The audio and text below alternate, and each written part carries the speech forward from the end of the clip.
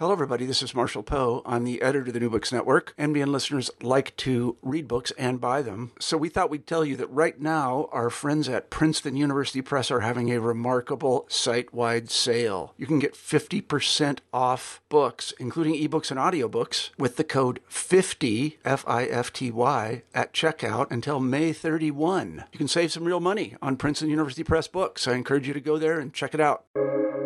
Welcome to the New Books Network. Hello, everyone, and welcome to New Books in Chinese Studies, a podcast channel on the New Books Network. My name is Suvi Rautio, and I am one of the hosts of the channel. And on the podcast today, we have Nicholas Bartlett, who is Assistant Professor of Contemporary Chinese Culture and Society at Barnard College, Columbia University. Nicholas is here to talk about his notebook, Recovering Histories, Life and Labor After Heroin in Reform-Era China, published in 2020 by University of California Press. In his book, Nicholas Bartlett writes about heroin when it first reached Guizhou, a Chinese city in southern Yunnan known as Tin Capital in the 1980s.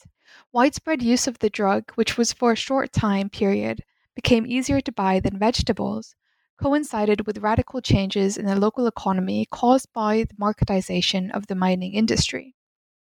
More than 2 decades later, both the heroin epidemic and the mining boom are often discussed beside one another as recent history. In Nicholas Bartlett's long-term ethnographic research, he finds that middle-aged, long-term heroin users complain that they feel stuck in an earlier moment of the country's rapid reforms, navigating a world that no longer resembles either the tightly knit Maoist work units of their childhood or the disorienting, but opportunity-filled, chaos of their early careers. Overcoming addiction in Guizhou has become inseparable from broader attempts to reimagining laboring lives in a rapidly shifting social world. Drawing on more than 18 months of fieldwork, Nicholas Bartlett explores how individuals' varying experiences of recovery highlight shared challenges of inhabiting China's contested present. His work is an important intervention contributing to cultural and medical anthropology and to the wider field of Chinese studies. We will be discussing these chapters in more detail with Nick, who we have the pleasure of joining us on the show today. Nick, welcome to the podcast. Hi, Suvi. Thanks so much for having me. So I'd like to begin the show by asking you about your background and how you grew to be interested in doing research on heroin use and recovery in China. Sure. So I first lived in China in 2000 after college and spent a year there actually researching table tennis, which doesn't have a direct link. Although actually, in some ways, sort of mental health challenges of the young would-be professional table tennis players who I was spending time with. Actually, I think that there are some connections and themes that kind of draw across the years. But anyway, I spent a year there out of college learning the language and beginning to do some very preliminary research. And then I got a job a couple of years later working for an HIV prevention project where it was the British government giving this bilateral project with China funding a range of HIV prevention activities.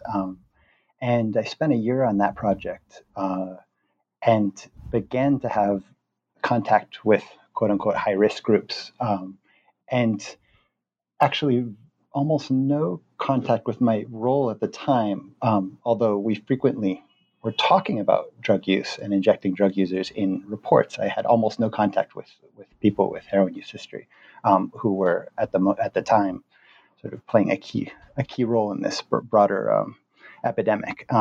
And so after that year, I sort of in subsequent trips to China, I specifically became interested in the issue of heroin use and returned in a number of different sort of shorter term research roles, working on qualitative studies looking at heroin use. And specifically within a public health context. So this is applied research, sort of thinking about primarily HIV transmission. And then right as I decided to get a PhD in medical anthropology, and the year before I entered that program, I began working as a consultant for the International Harm Reduction Development Program at Open Society, this foundation. So I was a consultant trying to find grantees, and specifically in China. And one of the types of grantees I was looking for were specifically people with heroin use history. And so it was through that work as within public health, sort of helping to try to find and develop groups run by people with heroin use history. That was how I met the people involved in this book, and gradually this project took shape from that applied work. And how did you get involved with Guzhou? Could you tell us a bit about your field site, providing a brief kind of overview on the location and its history of heroin abuse? Sure. So in 2002 or 3, I remember hearing about Guzhou. We had activities in Yunnan. So this China-UK bilateral project had Sichuan and Yunnan were the provinces where they were operating. And so I remember hearing about Guzhou in 2002 or 3 as a place with very high rates of injecting drug use and also high HIV prevalence. So it became an early site where there were a lot of HIV projects. And in the New York Times a couple of years later, it was mentioned as this sort of early best practice for China's response to the epidemic, because there were so many different types of interventions that were targeting at-risk populations. But I didn't actually go there until 2008, and it was through contacts with partners in China that sort of I was introduced to a group, including this figure Yan Jun. Actually, was the first person I ever met from Guzhou, and I met him in Beijing, where he was sort of undertaking a residency as an activist and sort of learning about civil society from a local NGO there that sort of worked with grassroots NGOs around the country. And so I met him then, and then I visited sort of Guzhou to assess the work that was happening there with this network of organizations that were run by people with drug use history. So that was how I arrived there. And the city itself, I think you mentioned it, it's known as Tin Capital, the biggest tin producer in the world. So it's a mining city, but it's also quite beautiful. It's also known as Little Hong Kong. And it has it's in the mountains and in some ways quite isolated, but also it's really wealthy. I mean, there was a Lacoste store there when I arrived. There's sort of these high-end retail retail industry catering to this wealthy elite. And then there's also it has the feeling of a place that has been, a mining center for many decades.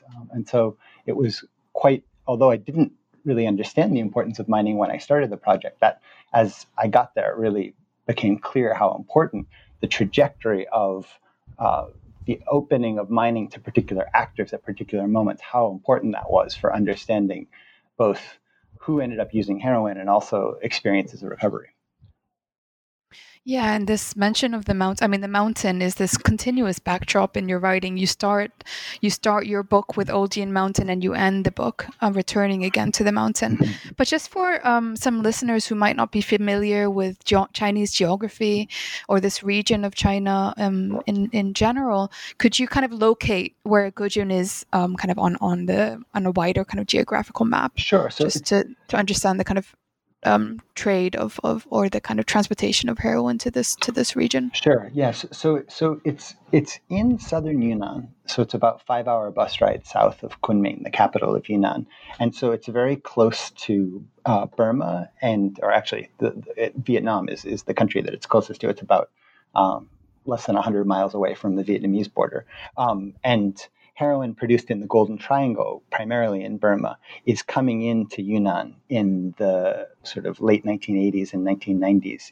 And Yunnan is a key place that is sort of a transport hub for heroin going other parts of the country, but also it has some of the earliest and most intense use of heroin, specifically in that sort of early period where the borders are opening up, say, in the early to mid 80s, and just enormous amounts of the drug are pouring into various cities, including Guzhou, which around, we can talk about this a little later, but around 87, 88, 89 is a very particular moment where heroin becomes sort of,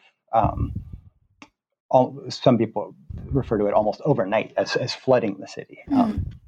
Yeah, and you go into that in chapter 1 of your book, Mayhem on the Mountains: The Rush of Heroine's Arrival is the title of chapter 1, and here you open up. So I arrived in Goodyear, and in some ways, I was very much in the mindset of a public health person, and I think that it was a real struggle of while I was a graduate student, would I was I going to try to go into academia, or would I go back to a foundation or some sort of more applied public health work? That was a very active question for me right up until I went into the field after my third year of coursework. And I sort of severed my ties to the foundation that I was working for basically the day before I started my field work. So I was extremely caught up in the job, but also a way of looking at the world that I think understood drug use as a particular set of questions. And it was scaled up incredibly quickly throughout the country, and Goodyear was a pilot site for that. So I was going to write about that. And then when I got there, I realized that there were much more important questions that I hadn't really thought to ask at all. And it was partially a product of I spent a fair amount of time in the previous years interacting with people with heroin use history in China, but it was always structured around project proposals.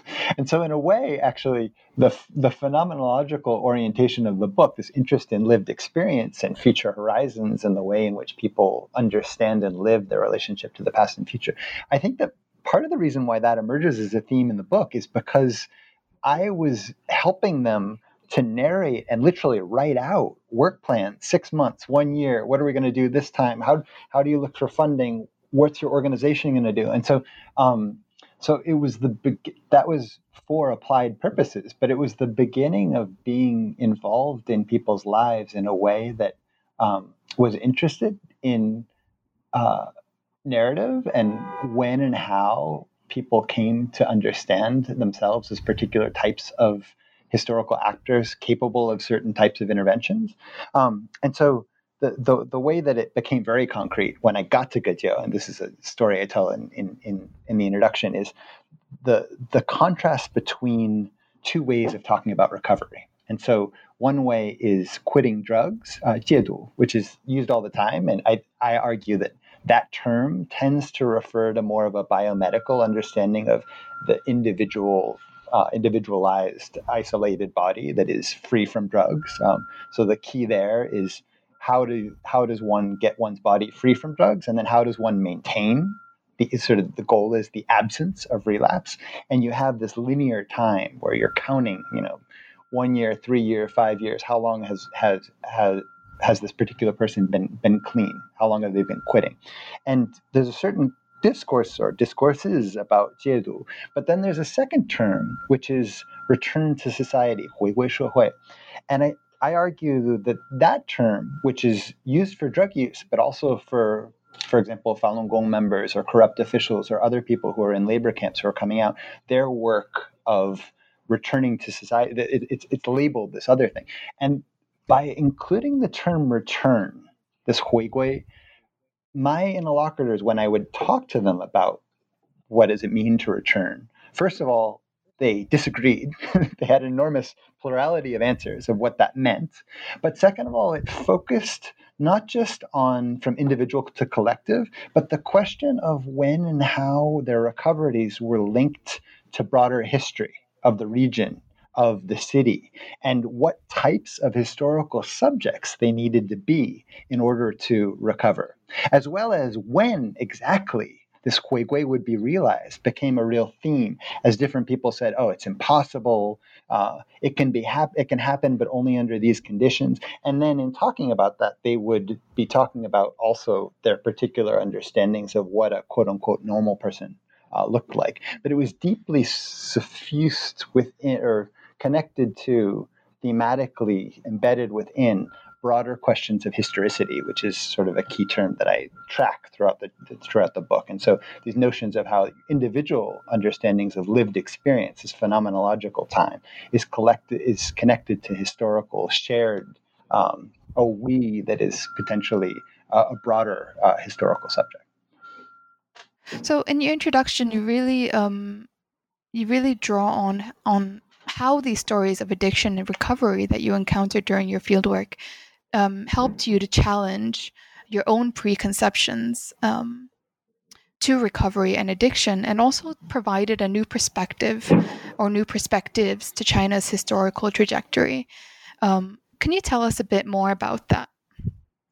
Sure. So I think that in coming to realize that this is a project that's fundamentally about the lived experiences of recovery as opposed to addiction, which I think is important and hopefully clear from the stories we're going to talk about. I actually wasn't really around people who were actively using heroin at all, or at least around the moments when they were actively using, and that emerged somewhat unintentionally. But the time that I spent with people, the majority of them would have said that they were in some stage of recovery, and a lot of our interactions were precisely around how they came to understand and realize these whatever ideas of what a life after drugs would look like.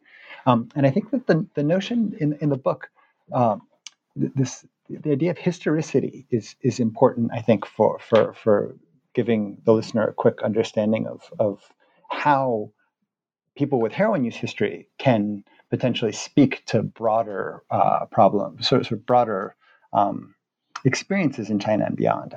And the term historicity is taken up by a bunch of different literatures, and I quickly define it in three ways. And throughout the account, throughout the recovering histories that appear in the later chapters of the book, each chapter tends to focus in on some aspect of historicity, but not necessarily the same one. And I sort of argue that there isn't this overarching approach to experiences of time, precisely because they vary. And so individual accounts, I pull on the literatures that seem most relevant to making sense of that particular individual or small group's struggles and hopes for the future.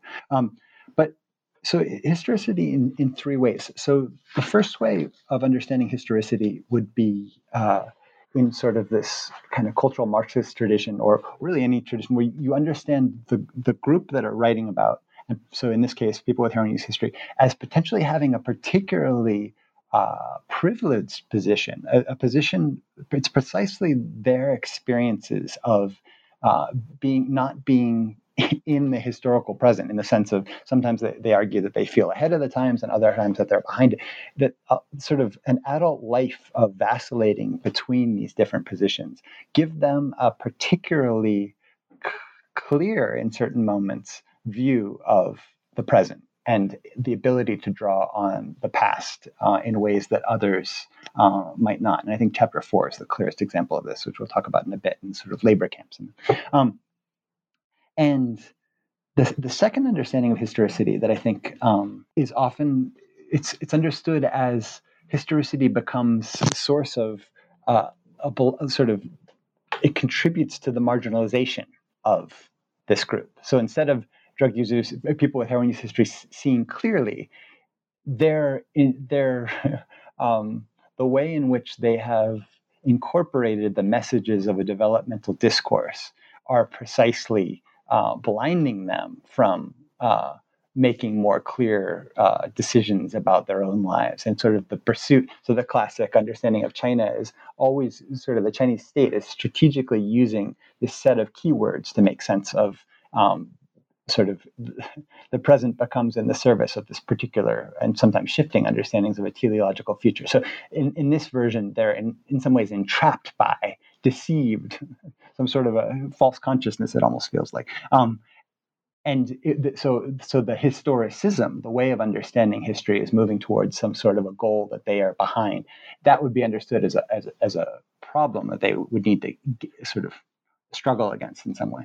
And then a third way that historicity is taken up is by a group of anthropologists who are saying all of this is too broad, and we need to understand that there are coexisting and complex sort of relationship between the experience of the individual in terms of temporality, the lived, past, and future, and then of collective understandings of history. And there isn't one discourse, even in the West. There are multiple coexisting discourses, and that people sort of what's needed is an ethnographic specificity to certain moments to make sense of how people are. It becomes a question rather than something that we know from a discourse. And so I think that my book draws in different moments from each of those three traditions of historicity to try to get at sort of the particular problem of the person who is appearing in that moment, or sometimes a small group of people who are appearing at that moment in the ethnography. So I hope that makes sense. You recognize that each individual's history to heroin use is of their own different kind of circumstance, but you also found that there were shared experiences under specific opportunities that they confronted living in a tin mining capital during the 1980s and 90s, which you refer to as the rush years. And in reflecting to the sudden growth of economic capital and also tremendous challenges that your interlocutors faced in post-Mao China, in chapter 1 of your book, you quote Yan Jun saying, "Suddenly the beliefs we had held were gone. Our assumptions from our youth had been overthrown, and we were looking for something new to believe in, but couldn't find it." And you describe this sense of shared experience amongst Gojo residents quite broadly across your interlocutors, who were looking for something new and soon found themselves part of what you refer to as a kind of heroin generation. Mm-hmm. Perhaps you could tell our listeners a bit more about the tremendous change that this generation underwent and how heroin's arrival was shaped by some of these wider socioeconomic and political changes. Sure. Yeah. So I think one of the key arguments of the book is that when I arrived in 2009 to live there for a period of time, a lot of my assumptions about sort of the nature of the heroin epidemic in Gojo, as well as sort of the economic situation of the people that I knew, it took me a while to figure out how foundational their coming of age experiences were for the recovering histories that make up the later chapters in this book. And so as I was thinking about how to tell their stories, it became really important for me to make a really broad claim about the nature of their coming of age, and to sort of write against a common way that a lot of people speak about heroin in China and elsewhere, of the key moment in people's lives is often traced to their early experiences with the drug. And it's that sort of what were the moments of becoming dependent on the substance, and how did that initial encounter change their lives. And I fundamentally sort of rewrite the key events and argue that for most of the people that I knew, there was the moment of joining this nascent private sector that they call the society, 社会, capital S to distinguish it from other uses of society, which is a term that's used in China at a lot of different periods. But in this particular moment in the 80s refers to a broader group of thousands of young people in and around Gojo who seize the opportunities of the reform and opening of the mountain, and basically are rushing on to the mountain to try to engage in private sector mining that had been effectively banned for decades. And so I argue that it's that group's broader experience of leaving their parents' ways of living that fundamentally shapes the way that they understand their lives, including, decades later, how they think about the trajectory of their addiction, but also what a life after heroin would look like. And so it's those key early events that everybody's stories is different, and some people got wealthy and a lot of people didn't. And so I'm not arguing that they had the same experiences, but there's a fundamental, and here I draw on Carl Mannheim, and actually David Scott has an interesting extension of some of his ideas about the way in which a generational cohort comes to understand themselves as historical subjects, sharing an orientation towards the past and future, common horizons within which then people can have very different experiences. But there was something about this group that, and those years that they argue, separate from heroin addiction, was this question of choosing whether or not you stayed in school, you followed your parents' careers in some way, or you broke free.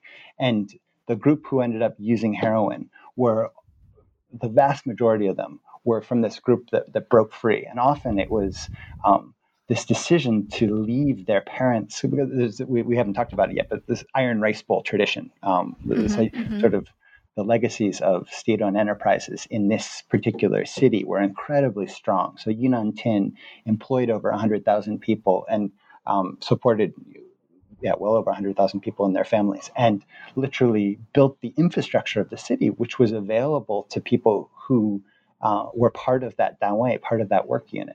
And so the decision of many of these young people to refuse to take over their parents' jobs and to go out on their own, that in many ways was a key event that requires reckoning with, in addition to the more familiar, in some ways, heroin stories. And just to clarify, so following that path on your own would be entering the private sector and quite often this kind of the mining industry. Mm-hmm. Right. Yeah, and it's not. There also, it's sort of, there's a bunch of stuff happening on the mountain, and between almost exactly the same period, this sort of mid to late 80s, but really into the 1990s. There's this time when sort of local SOEs and the government structure more generally are allowing basically whoever's strong and can take control of surface mining, if they suddenly the tin ore becomes a commodity again, and anybody who has it can sell it for a market price. And so that unleashes this really dramatic, when we talk about reform and opening, and we talk about the 1980s as an experimental time, Goryeo, because of this iron rice bowl tradition, and then the way in which the mountains were liberalized, this decision to sort of the policies that supported it, people had sort of the question of if and how a young person turned towards the private sector was an incredibly charged for a lot of these families. And that chapter 1, documents the relationships between these 3 men and for 2 of them, explicitly talking about their relationship, actually all of them, talking about their relationships to their parents, and how in certain cases the decision around choice of occupation was far more damaging to their relationship at the time than when their parents found out about their heroin use. So it sort of helps, I think that helps to focus us on the question of, well, what were shared aspects of this generational cohort who went into the society, and how are those common ways of understanding not just their own lives, but the trajectory of the country? How do those experiences of their youth continue to inflect the ways that they think about the world now? So in chapter 2, titled Recovering as Adaptation, Catching Up to the Private Sector, you delve into the recovery from heroin, not only as a body that is free from opioids, but also the recovery of having to face the challenges of society. Could you tell our listeners a bit more about this sense of recovery that forced individuals to break habits that they accumulated in the rush years, as you just described?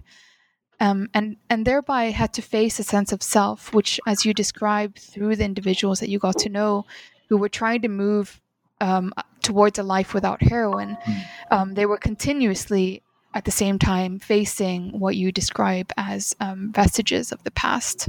Mm-hmm.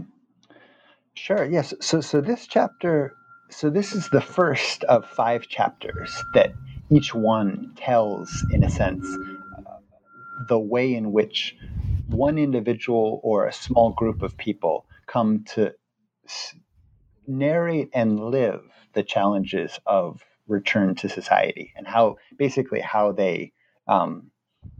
they respond to that question, not in an interview, but through sort of over an extended period of time as I come to know them.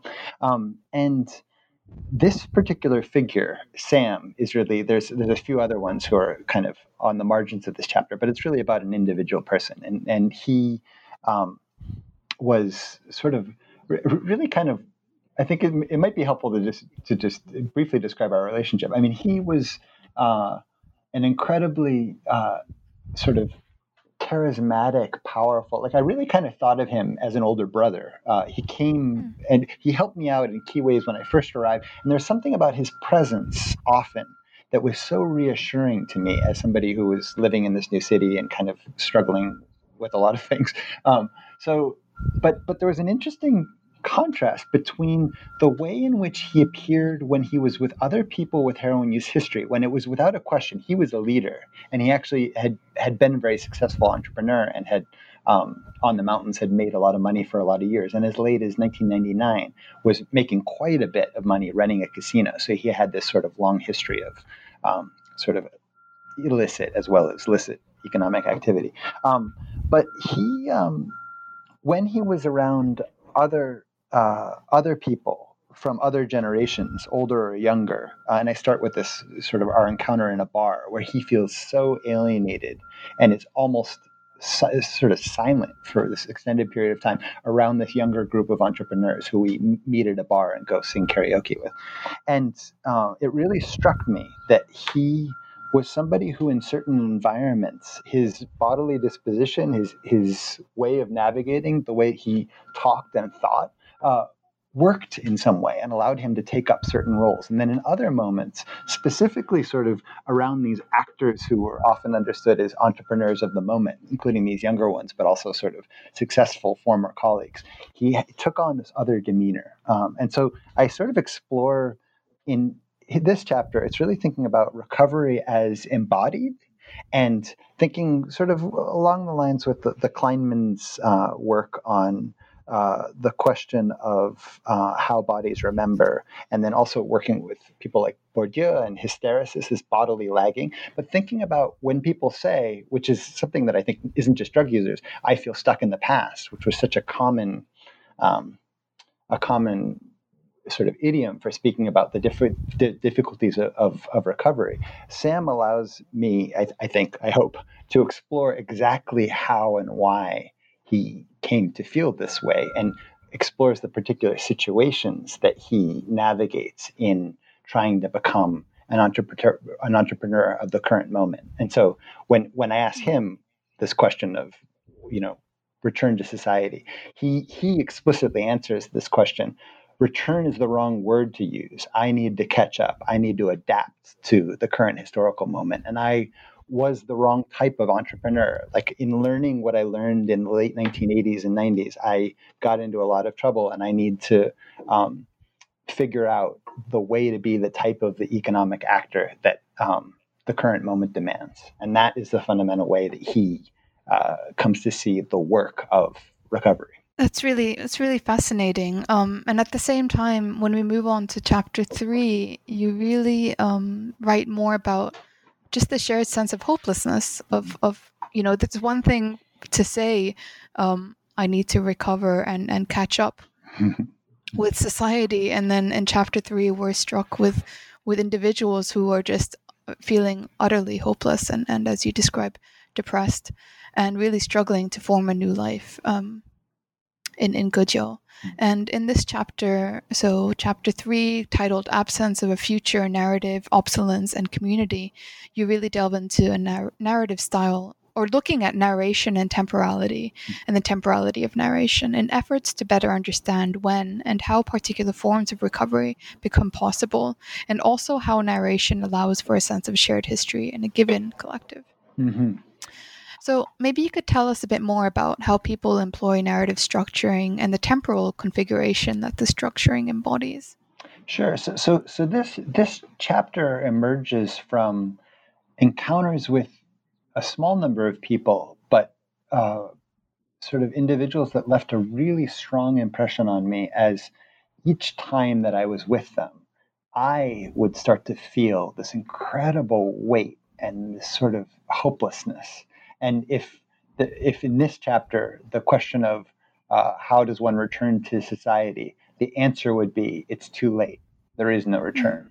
So I think that it was a way of grouping together interactions with a small number of people who somehow their stories were different, and they were all clearly struggling, and lots of other people were struggling too. But this seemed to be struggling with sort of the abandonment of the possibility of the future. And I do take it up phenomenologically, like literally, when I tried to talk to them, these individuals, about what they were going to do in the afternoon, the next day, months in ahead, sort of the conversation would stop.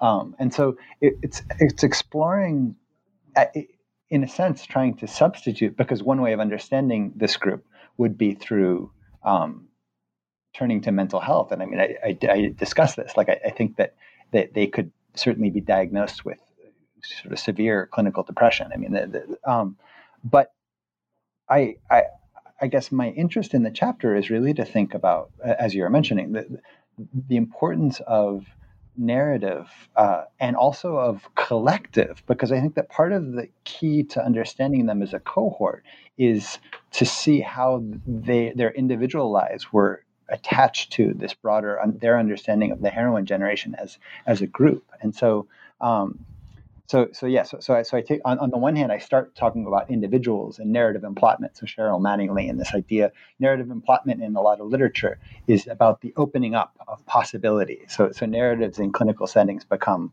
how do we keep the future open? And for me, the question of the chapter is, how is this group closing the future in a very particular existential way that's also a work of narrative, and so it's both lived and described in these very incredibly bleak terms. And one of the common themes of this group is this assertion that it's not just that their lives are ending prematurely, they're not sure when they'll die, and there isn't anything more really to write about their lives. The key moments have already happened. But it's also that is true of this group, the heroine generation, this broader collective of a few thousand. At one point, it was several thousand, and during my field work, maybe 2,000 or 3,000 people who have been using heroin for off and on for 2 decades or more. So this group, because of HIV, because of overdoses, and also just because of the severity of their relationship with the substance, there is a truth to this sense of, as a cohort, they are slowly disappearing from history. And I explore sort of towards the end of the chapter how this isn't just the work of an individual narrative, but it's actually their understanding of being left behind the historical trajectory of the country, and their broader narratives of what's happening around them creates the conditions under which their own stories are necessarily in the past tense. And so I sort of draw on some phenomenology of history stuff and thinking about this collective we that under certain conditions gets to be embodied in these really very, very difficult ways. And sort of the example that the chapter ends on, which is one of the more powerful moments in Gujiu, was this relationship I had with a table tennis player, a person with heroin use history who had been quite accomplished table tennis player. And we went to play. And we played the first time, it didn't go particularly well. We went the second time, and I gave him a paddle that was a good, like a tacky paddle, so that he had a paddle that he was beginning to find these old movements. And he was sort of laughing, and we were talking very briefly during and after that event about making new plans and maybe playing again. And then the next time I saw him, and every time afterwards, we never played again. And he was always trying to give me back the paddle to say that, like, that way of living, sort of, I guess it's a metaphor more broadly for sort of how you understand your relationship to a particular set of projects that could bring about a certain future. He was trying to return it to me. Yeah, and also, if I remember correctly, it was also kind of a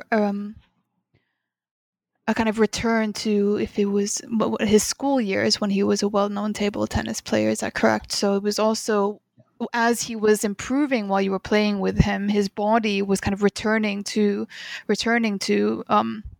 kind of habitus that he had Yeah. in those school years before heroin, and then at the same time after this kind of event, after he realized that actually he's capable of something, and then you departed. Mm-hmm. And I'm guessing when he was faced with back to his kind of bleak reality, it's a kind of rejection of that past, or that's how I understood. Well, definitely, yeah. I think that's right. And actually, when we were playing, there was a mutual friend who knew him, who was in school, actually the same class as him, who was with us watching us play. And he was saying to me, he was the best student in our class. He was so smart. And sort of, and he had his own motives for doing that. But this particular individual, it was, I think, linked to this broader sort of way of, it is partially embodied. Although I also think, I mean, in this chapter, I'm really emphasizing the importance of narrative and the way in which that reality. I mean, of course, like I wouldn't argue there. The situation faced by the majority of people in this book is quite bleak, but certain people are able to find a way to sustain themselves in understanding themselves as part of this process of becoming, of recovery, however it's defined. And this was the only group in the book where that didn't seem to be happening, and there was this incredibly just visceral. It was really, really challenging to be around them as they were sort of like the pronouncements that they were making weren't necessarily wrong, but the way that they narrated them made impossible the own, the sort of Sartrean, they were shutting down the possibility that their future could be different from their past in a fundamental way. Right. And then in chapter 4, you turn to look at a different way of envisioning a future through the kind of treatment centers, so heroin treatment centers, and you look at, or you describe how these treatment centers have changed dramatically in Guizhou over the course of China's market reform era. And you also write about how men and women with heroin use history spend time, or as they say, idle in these government-created drop-in centers. One of which you describe in more detail, which you call Green Orchard. Mm-hmm. And in this chapter, you explore how these visitors connect embodied experiences of their unemployment, but idling, to perceived inadequacies of Chinese state policies and practices. Yes. So this chapter. I think that the question of these labor centers is quite complicated. Maybe I'll take a slight step back to say, first of all, that China has a very particular way of handling drug use, and it relies on urine tests, which police can administer at any time. And there's a database that tracks people with who are registered drug users, and police at any time can say, hey, you come urinate for me in this cup. And if there are traces of heroin, if you've used heroin within the last week or two, and the test picks it up, without a trial, you're taken for 1 to 3 years in these compulsory laboring centers. So it's incredibly, it has an enormous effect on sort of the ontological status of being somebody with recent use. Like you're not safe to be a person, even if you don't have drugs on you. It's in your system. And it also creates this quite striking, it's not to say that there's not criminal justice, there's not criminal approaches in the US, say, or many places around the world. But I think China is unusual in how often people are moving in and out of these centers. And there's one person in particular, Meng, who has literally been in and out of the centers 10 times at the time I meet him. So he's 38, and he's been in the centers for the great majority of his adult life, laboring. And that's a little bit unusual. That's an extreme case, but it gives a sense of the way that the condition of addiction isn't necessarily defined by the relationship to heroin. It's defined by the movement in and out of these centers. And so the book, which we haven't really discussed much, but like this aspect of it, but labor is in the title. And so in a sense, every question of what does it mean to return to society, every answer has labor in it in some way. Like to be unemployed is not to be returned. That everybody would agree on that. So the question of labor is also a historical question. And I think this chapter sort of is thinking about this group of people with heroin use history who are hanging out at this drop-in center where they can sort of, it's been coordinated with the local police that drug users can't be arrested on the grounds or coming and going from it. So it's a safe space for people both who are recovering but also active heroin users to spend time. And so I would just hang out with them in these plastic lawn chairs outside on this patio, and just it was a way of understanding the centers, because I came to realize over going there for months that there was this constant movement of people in and out of the centers.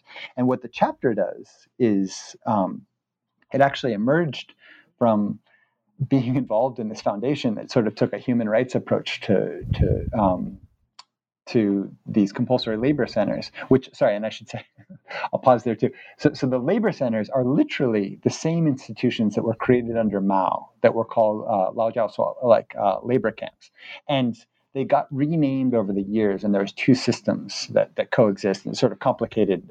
But the renamed, they're now called isolated compulsory detox centers, They're literally in many parts of the country, they're the same institutions that the Maoist government opened and formalized in 1957. And the treatment period is 1 to 3 years, is the same that Mao determined. And similarly, it's not considered a violation of a law. It's this other type of sort of transgression. And so the question of compulsory labor, I argue, it's still alive in the sort of all of the Maoist ideas of labor as remolding, gaizao, like are still alive in these centers. And so that allows us then to see, because in the human rights work that I was doing, the goal was to document how horrible the centers were. And I certainly still talking to many people, they are horrible places. That is not a claim that I would ever want to dispute. And of course, they should be closed, and there should be medical treatment for people with heroin use history instead of compulsory labor. It's a horrible way to treat drug use. But while that's all true, and these sort of Human Rights Watch style Chinese language reports that came out sort of while I was doing field work were documenting all these horrible things in the centers, but also when these people with heroin use history were sitting on the patio, unemployed, idling in green orchards, they were pissed at the government for not providing labor, including potentially labor that might be understood as having compulsory elements to allow them to continue the routines that they've been sort of doing for 1 to 3 years before they were let out. So it's in part a moral claim that is drawing on this kind of complicated, and I sort of split it between the 1950s understanding of labor that they evoke and then a 1980s sort of Iron Rice Bowl version. But both of those versions, the government is fundamentally responsible for their labor power. And I think that there's really, I don't take it up in terms of nostalgia, but there's a strong critique of the present and sort of these neoliberal reforms that leave them idling for long periods, that the government owes them a job, and maybe even a job that might look a little bit different from sort of similar requests that would be made in other parts of the world. Yeah, so the idling, the kind of critique of the idling came from the people in these centers themselves. Mm-hmm. Yeah, and it's precisely that, because especially when you had people who were just coming out of the centers and they had been laboring, sometimes sometimes it was really horrible, but they had been laboring a lot in the centers for long periods of time, supposedly receiving job training. And they were saying that part of the difficulty of coming out and idling was that they had learned the way that they were supposed to, how to conform to the necessities of whatever factory production that they were doing. And so partially it was that they wanted money and status of having a job, but partially it was also an argument that they precisely had internalized what the state wanted them to, and then instead of providing them with jobs, they had this drop-in center that was state sanctioned, where they were supposed to just hang out and do nothing. And so specifically the 1950s, there's all these examples of, including some of their relatives and people that they know of their grandparents' generation, people who used opium, who were rehabilitated through job assignments. And even in the 80s, people coming out of labor camp, like older siblings sometimes, who had been arrested for, not necessarily for heroin, for other crime, or for other infractions. They were coming out of these centers and they were given jobs on the mountains, which turned out to be actually really helpful for launching their careers. So they have this historical understanding of, if you're going to have these centers exist, you need to have made the commitment to keeping sort of to the broader project of helping us to close the gap between us and normal people, which was precisely the promise of the early Maoist sort of emphasis on labor is fundamentally transformative. So the radically, in some ways, liberatory understandings of the 1950s treatment had been emptied of this collective commitment, and or at least their imagination of that commitment. Although they also had examples from the 80s, a variety of examples of showing how far the state would go to support these state workers. What I really enjoyed about your book is the honesty in your voice. And you mentioned earlier in the book that you struggled with this kind of uncomfortable feeling of your ethnography becoming a type of salvage anthropology, which I personally did not feel it falls into this slot. Another merit of your writing style and the voice that comes out through your writing is that you don't when you write about your interlocutors, that you don't write about them in a manner that feeds any unwanted pity, because this is really not what the people you got to know are seeking for. And instead, what you do is just write an ethnography that is honest and intimate, and detailing the everyday lives of people who are recovering from heroin addiction in Gojo. The everyday life of a recovery named Sue comes up in chapter 5 of your book, which is also by far, I felt, the most personally felt the most moving chapter. And in this chapter 5, you explore how Sue returns to society by focusing on her efforts to cultivate and repair relationships with others to create a life after addiction. Following Sue's life over many years, you describe how people with drug histories continue to carry the weight of the past and seek to find normalcy. And in this chapter, you begin with the story of Sue and Pan, who met in a compulsory labor center for heroin addicts and fell in love immediately, even though in the labor camp itself they couldn't show any signs of affection. So secret glances and love letters were passed between one another until they were finally released. And you describe how Pan even extended his stay. If I remember correctly, it was Pan who extended his stay so that they could walk out of the labor camp together, hand in hand. You also, in the chapter, describe their wedding celebration, which Sue explicitly highlights was an attempt for the couple to shift their image of drug users to becoming normal persons. And this normalcy becomes a thread throughout the chapter, as you describe Sue, after great effort and discrimination, finally lays a job selling cleaning products whilst constantly undergoing caring labor and even adopting a 2-month-old girl. The chapter really takes an unexpected turn with the death of her husband, Pan. And eventually Sue finds another partner, one that she can rely on financially, but one that was also full of secrets about her past addictions. The emotional attachment or reliance, as you describe, that she experienced with Pan is not present with this new partner, who instead fits the norms of society. And this allows Sue to come closer to reaching a normal person's life. Could you tell us a bit more about this sense of normalcy and what it meant to people you got to know in Gojo?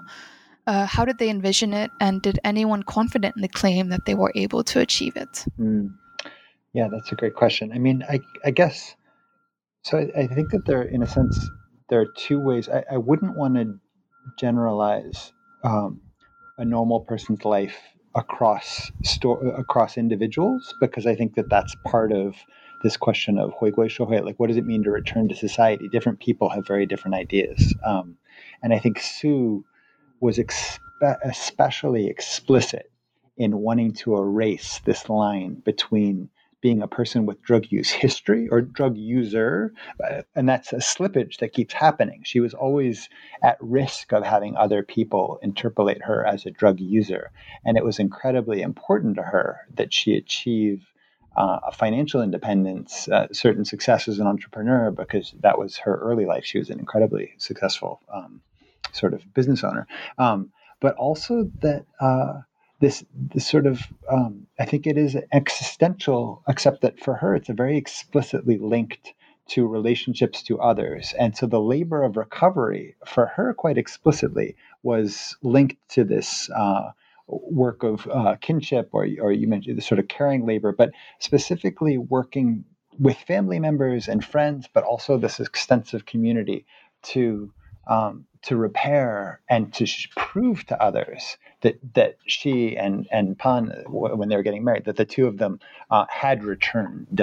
And so I think that the broader question of what that means for other people with heroin use history, I think takes on other dynamics. But it was a common struggle, a common complaint that I think is common in a lot of places, but especially a small city like Goodyear, where everybody's walking and it's quite compact and dense.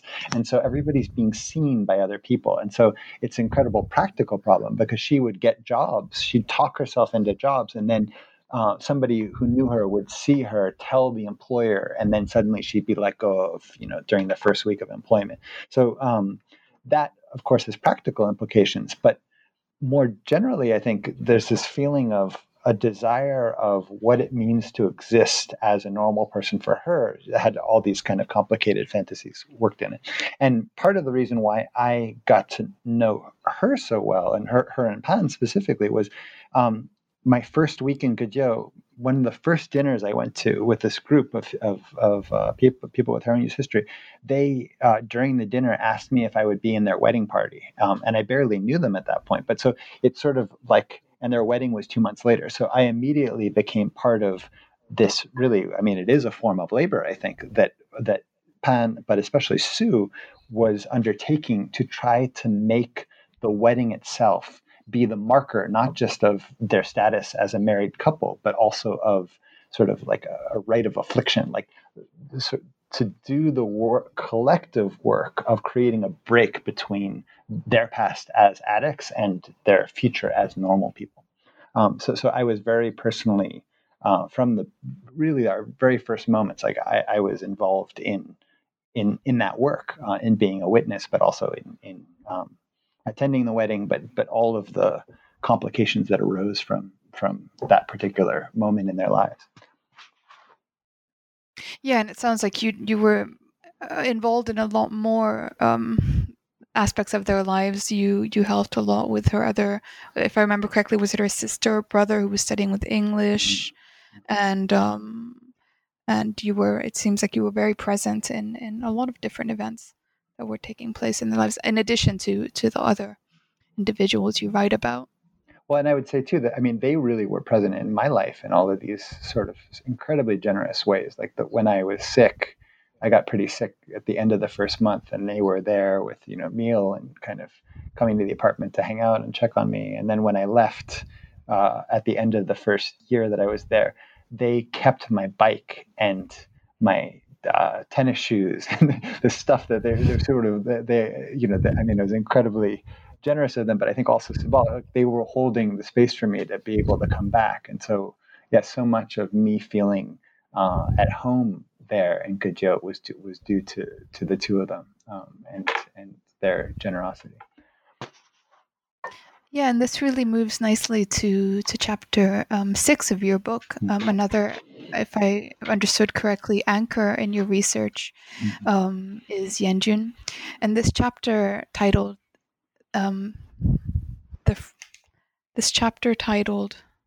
From the Community, Civil Society, Ambitions, and the Limits of Phenomenology takes a bit of a different turn from the previous ones.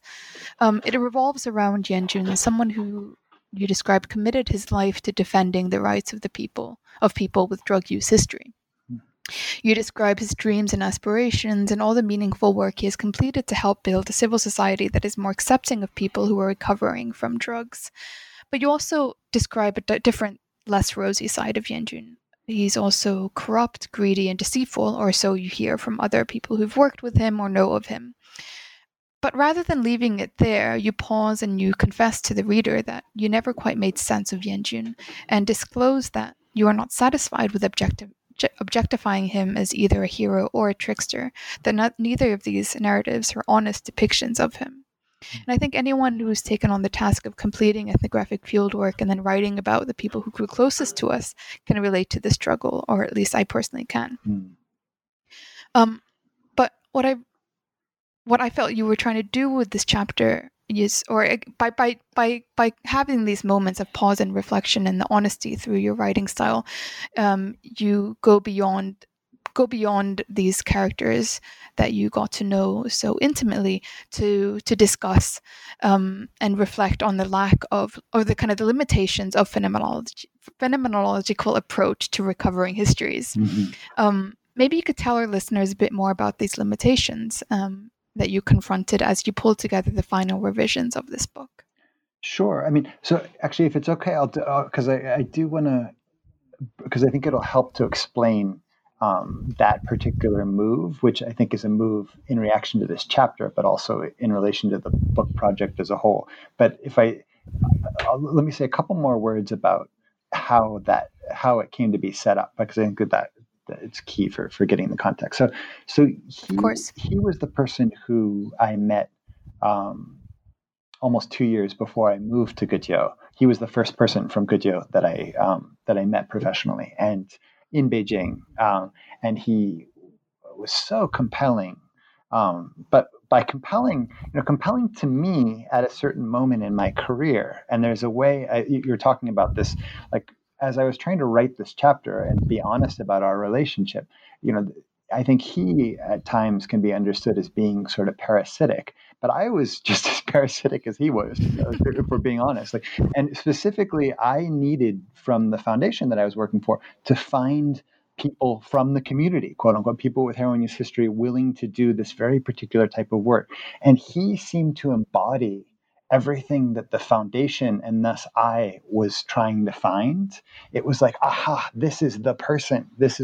And so from, an hour into our first conversation, he took on this incredible, complicated sort of influence in my life that is difficult to explain, and that I think in part was he allowed me to look good to my employers. Like, that was one aspect of it. But there was something, and this chapter was written, it was the last one of the book. And I, as you alluded to, I was writing it.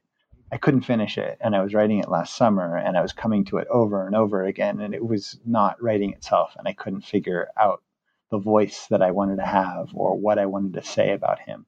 To very briefly to outline the argument of, because it is in some ways an intervention in the discussion of civil society, which I think there's a rich literature in China, and it's something that a lot of different disciplines care deeply about, this question of, and sometimes it's a quite reductive question. Does China have civil society? How do we count it, or something? But I think that the broader question of what does civil society as a symbol, how is it contested, and how does it take root within different actors' life projects and life worlds, the futures that they imagine for themselves and how they move through the world. And he, more than anybody that I ever met in China, defined himself as speaking. This was literally his email tag, was from the community, for the community, like that. In Chinese and English, he had that as his tag. So he was somebody who, it was incredibly important for him, but also arguably important for, the funding environment that he was moving in, to represent himself in that way. And that speaking for his community became incredibly complicated in all sorts of different ways. And the chapter kind of tracks that. But he had when he said, because I think he did something that nobody else did that was incredibly bold and I found so powerful, which was, if everybody else was trying in some ways to catch up, to return to, the idea was they were somehow behind. His narrative, and he was on the news and interviewed, and, he had a real ability to network and to get his story out there. But he argued that his experiences didn't make him didn't enable him to catch up. They made him a vanguard of the future of the country. He was ahead of Zheng Chengren or normal people or whatever. Like China. So he diagnoses China in a very particular way as stuck in all these complicated ways, and he sort of like in a way, going back to the 1980s, if there was a group of people who rushed ahead then, he's rushing ahead in the 2009, 10, 11, 12, whatever, climbing this new mountain of civil society, which is supported by, domestic, but also particularly international donors. So he situates that both in relationship to one version of it is he's this network architect who supports other people. So he supports people with drug use history to realize themselves in the way that he has, to have this critical consciousness. But then he also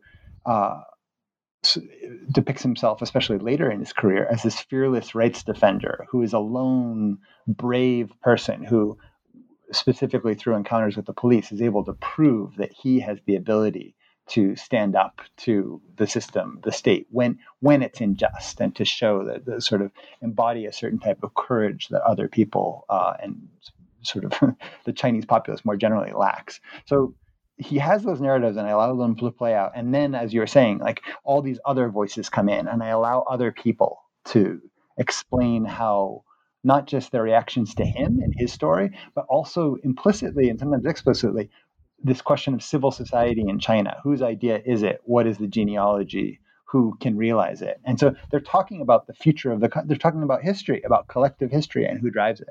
So you see him emerging from all these different angles. And then the moment comes in the writing where I was totally stuck, and I was saying, well, where do I put myself in this? And this is when I make this move that you're referring to, where the whole project of the book kind of becomes, I kind of reveal it as a certain form of artifice that sort of there's this neat way that each chapter is the person neatly embodies whatever the theme of the chapter is. And, as I go back and think about it, it wasn't really, it's part of what we learn, I guess, as anthropologists, is a particular way of constructing these very clear, people become ways of having conversations. They become ideas in a certain sense. And he wouldn't allow me to do that with him. Just our interactions. Like I couldn't, there wasn't a way that I could make him stand for something. And so in the end, I had a dream I think it was July, like I had a deadline coming up, and I was getting really anxious, and I was spending all this time on this draft of this chapter. And I had a dream that he was there with me, and we were in a train, and I was telling other people about his story, and they were watching and listening to me. And I kept on looking at him. So I was telling the stories of the book, and I kept on looking at him to have a reaction to what I was saying. And he just had this completely blank face, and he didn't say anything. And so I sort of work with the dream and explore what it might say about the subject, about any attempt to reduce people in certain ways, and then and somebody else who has sort of reached a similar or talks about a similar shift in their work is Byron Good, who started in cultural phenomenology and then more recently has gotten really interested in psychoanalysis. So in some ways, I think that it was something similar happening for me, where I had begun to work on the second project and was realizing and becoming the limitations of the way that I constructed this book were becoming clear to me. And in the end of the chapter, I just basically talk about how much I miss him. And I don't try to explain in any way, like the nature of this connection that is messy in all sorts of ways, but also like deeply, one of these people who, very small number of people who have really, really somehow deeply impacted my life. And I can't exactly explain why or how that relates to the future of China, or why his words to me in those ways grip me in a certain way. But it's just, so that's kind of how it ends, after calling into questions the other chapters. But specifically, he shows more generally this problem that I've been quietly ignoring throughout the book, which is that people are incredibly complicated, and that they don't fit these structures of experience or of narrative. They exceed them all the time, which is part of what his activism is precisely arguing. you don't know who I am. Mm.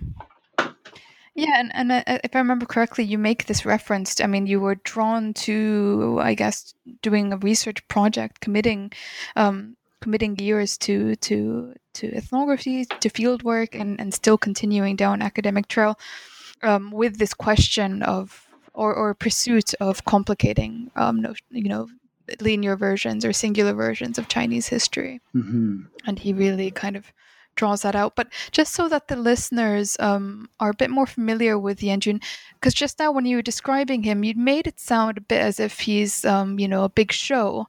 But he also, if I remember correctly in the book, in this chapter, he's not just words, he's also a lot of action. And he's there's these he takes recorded interactions with police on the phone, and he kind of very much draws on his own notions of Chinese law and the legal system to if for example an officer is using excessive use of force or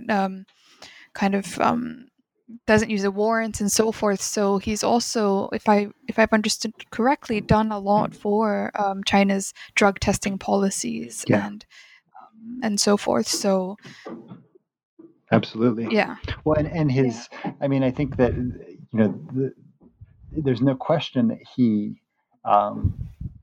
that he has had enormous influence on many people's lives. And what's interesting, I don't talk about it that much in the chapter, but I allude to it a little bit, but like, it wasn't just me, like lots of people, and I have friends who say, well, this is it's a personality type, and this is, I don't know, you turn to a certain understanding of charisma or something, but there's the very particular, he had a way of interacting with people, and especially people involved in this field in various ways. Some people with heroin use history and some people without, who like they would just have this conviction, like, I know he's made lots of mistakes. It doesn't matter. Like, he has something that we need, that the country needs, maybe. So there's I think, he clearly has, and I try to show that, like, for example, just even in these small interactions with at a checkout counter where he's talking to the woman, the cashier, and he has this calm way of, giving her this space to learn her job, that it's who he is. I don't think that he was performing that for anybody. And that way that he attends to other people and nurtures them, and how he draws on the power of his own life very selectively, but it really, I think, touches people in very profound ways that is interesting to think about in this question of what is return, because I think part of what is so compelling about him is that he models something that there wasn't anybody else who answered the question in that particular way, and I think that that I knew, in this field work, and I think that the way that he developed relationships around that was really, really, really special. Yeah, that really comes out through your writing. Moving on to the epilogue, you write about some of the observations from your most recent trip to Gojiu. Do you want to tell us a bit about that trip and the kinds of changes that you observed? Sure. Yeah. So it's 10 years to the date after my first, or to the month after my first time going to Gojiu. And the person who is a figure in the introduction in chapter 1, who is a close friend, he takes me, he still is working at this NGO that he helped to found. And he takes me up into the mountains, and we go to his site that he hasn't been back to in 15 years or so, where he made a fortune and also started using heroin. And so it's talking about the changes between the city and the mountains. So that, again, like this question of back to the mountain, like it's sort of is trying to get at, like, how does the history come to be lived in spaces that people are navigating as I'm walking, with him. And he's talking about, like, the mines are now shut. There's we have to go over a fence to get to this part of the area of the mountains where is basically no mining is happening at all. So it's sort of a resource depleted area now.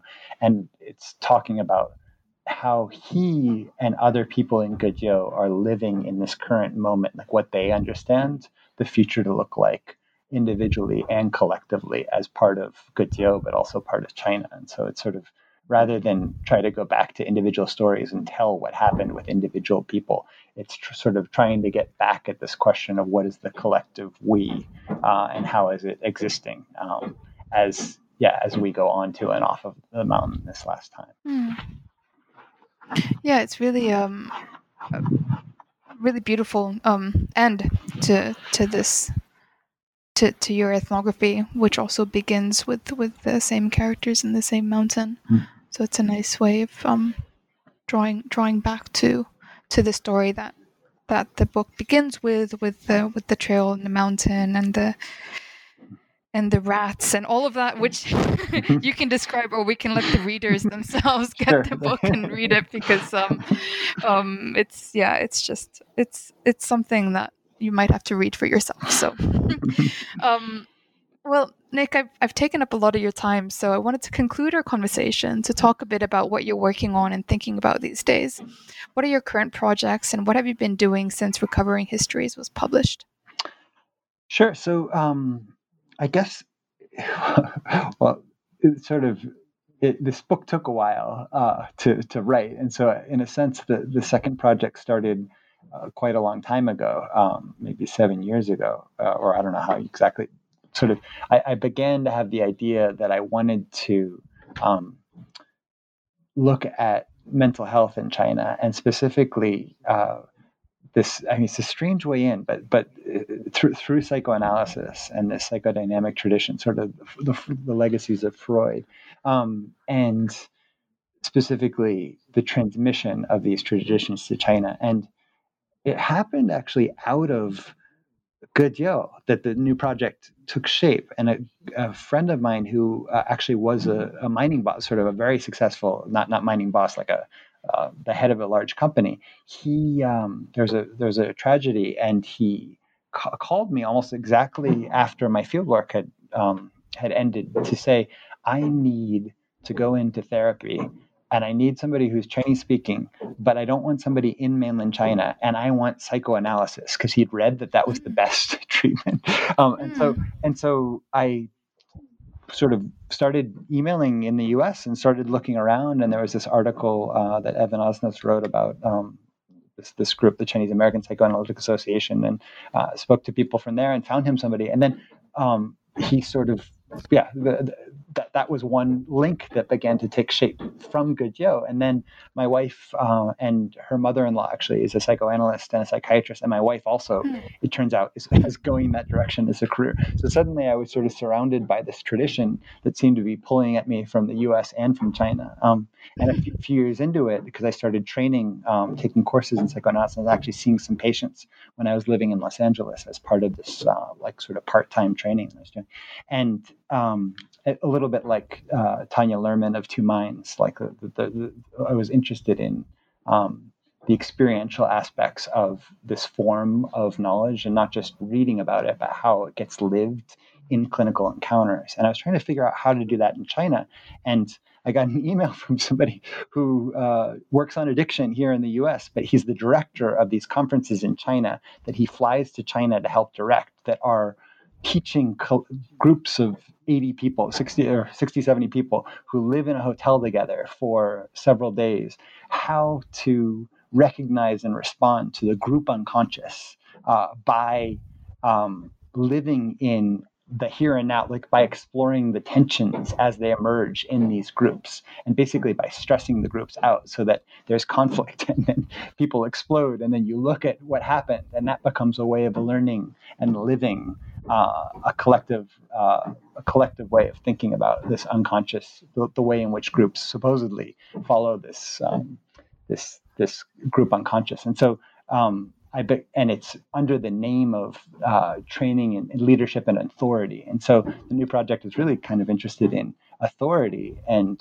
the transmission of this knowledge. But the transmission of the knowledge is also always a moment to explore how in groups people experience sort of these race, gender, sexuality, like all the complicated ethnicity, language of the process is not outside of it. It actually is what fuels the transmission of the tradition. And so I've been attending some of those conferences as a member, but also on staff, and kind of learning the tradition, but also really curious about how people come to understand these sort of encounters that are bringing together people from Taiwan with people from mainland China, U.S., China, sort of lots of very complicated sort of interactions. And then ultimately, I'm hoping to do the conferences, a series of conferences, and to use those to explore the way that psychoanalytic ideas come to be lived, but also to see how people make sense of them in their work units when they go back home after training them. So I'm hoping to have some field work that's based in workplaces. So it'll be a little bit about authority as it comes to be lived in work life in contemporary China.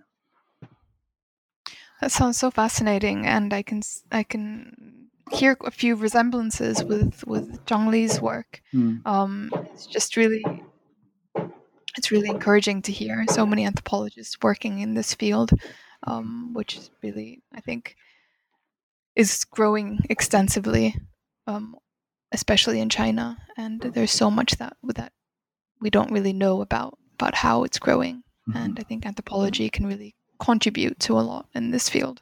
Absolutely, yeah. And her work, that study is fascinating. Just out this fall. Well, that sounds like such an intriguing project to be working on. I imagine the listeners of this show really look forward to hearing about how it unfolds.